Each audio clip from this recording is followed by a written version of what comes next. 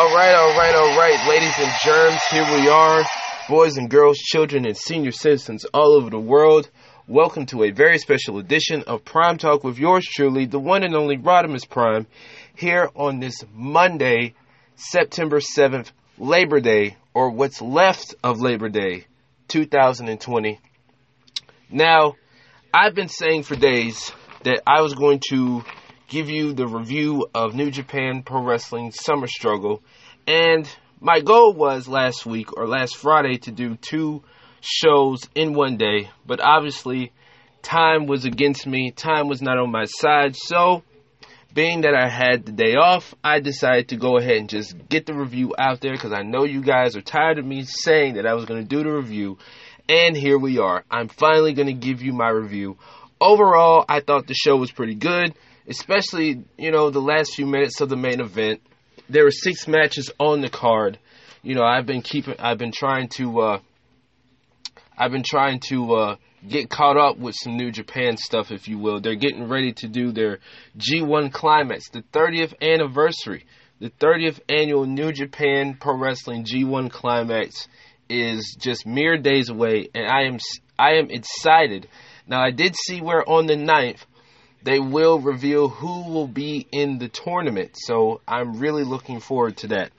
But anyway, here we are. Let's just go ahead and get on with the review. New Japan Pro Wrestling held their annual Summer Struggle in Jinju show. Excuse me. It was in Jingu Stadium. I'm still trying to figure out, is it Jinju or Jingu? I say Jinju, whatever. Anyway, it was held at Jingu Stadium in Tokyo, Japan, with an attendance of 4,710, nearly 5,000 people. Now, it would have been more than that, but, COVID plays a part in that, and it's basically shook the world upside down. I've talked about that enough. But anyway, the main event for this show was Evil defending both the IWGP Intercontinental and Heavyweight Championships against his former LIJ comrade, former champion Tetsuya Naito. I will talk about that a little later. But first, we're going to get into the first match. It was Yoshinobu Kanemaru representing Suzuki-gun taking on Master Wato. Now, in my opinion, I think Master Wato has had enough of Suzuki-gun, especially Yoshinobu. Yoshinobu has definitely made him a target, and not in a good way, because every time you turn around, he's aiming for Master Wato.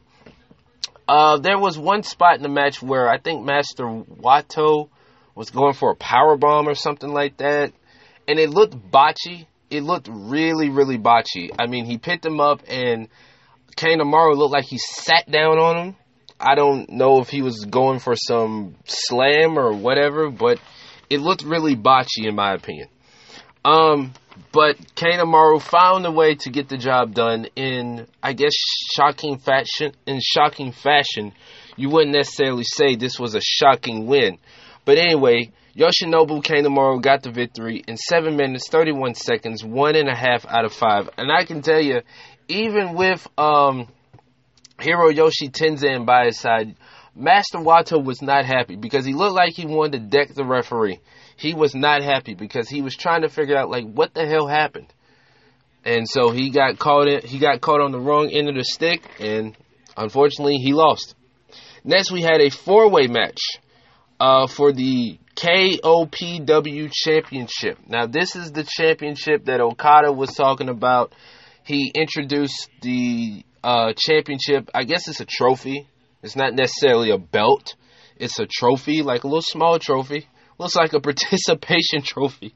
But anyway, I think towards the end of the year, you keep defending it throughout the days or whatever. I forgot how the rules go. But anyway, the last 4 competitors from their previous matches faced off in this match. It was a 4-way match involving Toru Yano, El Desperado, Sanada, and Kazuchika Okada. Now, I didn't watch their matches, but I know for a fact that they advanced because obviously, they're in this match. I thought this was fun. I really thought this was a fun match. I mean, it was a lot of stuff going on. I feel like I'd be here for days trying to tell you what happened and who did what. But overall, I thought it was fun. When Okada came out, first thing Sonata and El Desperado did, they attacked Yano, and Okada just he basically just took off his gear and got to work. Other than that, like I said, this was pretty fun. Towards the end, Yano rolled up Okada. Of course, he hit him with the low blow, and he becomes the first ever KOPW champion in 7 minutes, 1 second. You might as well just say 7 minutes. 3 out of 5. Like I said, I felt like this match was pretty fun. So, again, Yano is the first ever KOPW champion. Next, we had the Never Openweight Championship on the line as Shingo Takagi took on Minoru Suzuki, LIJ versus Suzuki-gun. This was the match that I was looking most forward to out of the 6 matches on this card. This match to me delivered, should I say. This match to me really exceeded expectations. Can I just say, and I've talked about this before, but Minoru Suzuki, at 52 years old, this man is still moving like he's 21. For God's sakes, this man is 52 years old. And it's still going. I mean, he's done the MMA stuff. He's wrestled for a long time. 30 plus years in the game. This man is still going. How in the hell does he do it? I commend this man, because not a lot of 52-year-olds his size have the stamina and the wherewithal to keep going the way that he does. This is why I'm such a fan of Minoru Suzuki. Okay, I call Minoru Suzuki the greatest madman alive, because he is a madman, and he can whoop some ass at 52 years old as if he was still 21. And Shingo Takagi, he's younger than he is, but I'm a fan of his too. And these two just really put on a great match. Like I said, these two just went out there and it was a slugfest. This is the type of match that I look forward to. I wouldn't necessarily say it told a story. It was a battle of two tough guys that can go in there and give you a good match on any given day. That's how I put this match. Towards the end, Minoru Suzuki, he won with the Gotch style pile driver. He is now 2 or 3 times. I think this is his second title reign. Second or third, I can't remember. Anyway, he's the new Never Openweight champion, and he was just excited. I couldn't even get mad that Shingo lost. I couldn't even get mad that Minoru Suzuki won, because I'm a fan of these guys. And these guys really just went out there and slugged it out. And Minoru Suzuki came out the winner. He came out the new champion. And like I said, at 52 years old, it is astonishing that this man, at the rate that he is, at the rate that his career is at, is still going and is still moving. So, if I were a wrestler, I wouldn't want to face him, but I commend the man for doing what he does. Like I said, Minoru Suzuki, he won in 14 minutes, 56 seconds, 4 out of 5. Again, this match to me exceeded expectations. Another match that exceeded expectations was for the Junior Heavyweight Championship, as Hiromu Takahashi took on Taiji Ishimori. Now, this was a battle of LIJ versus Bullet Club, and it will be the same way in the main event. Now, even on the tour, Taiji Ishimori, he's been targeting Hiromu, even going back to Dominion. He's been targeting... No, that was after Dominion. I'm sorry. That was after Dominion. He's been targeting Hiromu, and he's been going after that Junior Heavyweight Championship. He won the title before. I can't even remember that he won the title, but he won the title before. As you saw on the tour, he even targeted the shoulder, the left shoulder of one Hiromu Takahashi. And I'm surprised Hiromu decided to continue with this match with the way that arm was being worked. And these two, I'm a fan of these two also. These two went out there. It was just fast-paced, high intensity, a lot of stuff that, they pull out the old bag, if you will. A lot of the tricks that they do. But I think Taiji Ishimori won with the Bloody Cross, if I'm not mistaken. No. I'm sorry. He tapped him out. He had the crossface. Of course, he was working over the shoulder. And he tapped Hiromu out.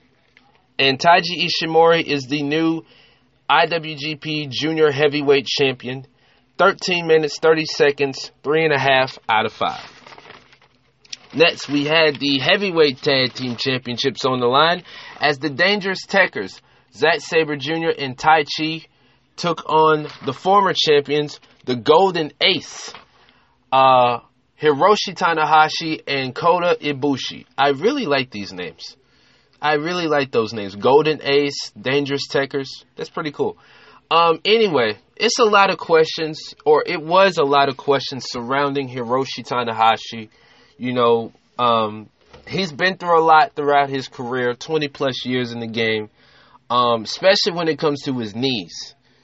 He's had some bad luck with his knees. He's had a lot of injuries. His knees, most especially. Once you get older, your knees, your body, your joints, they're not what they used to be. When you get 45, your joints are not what they used to be when you were 15. I understand that. But the thing is, Hiroshi Tanahashi, he's been through a lot of battles. He's been up and down throughout his career. There were a lot of people, including myself, watching the tour that are concerned, especially Kota Ibushi. And the Dangerous Tekkers are making it known that they are trying to get rid of Hiroshi Tanahashi. They are doing everything in their power to keep those tag team titles in their possession. Now, I did feel like this was a really good match. I would say that this was better than their last match, which was for the championships. During the match, Hiroshi Tanahashi decided to give the Dangerous Tekkers a dose of their own medicine because he had worked over Zack Sabre Jr.'s knees and I think Tai Chi as well, but definitely ZSJ.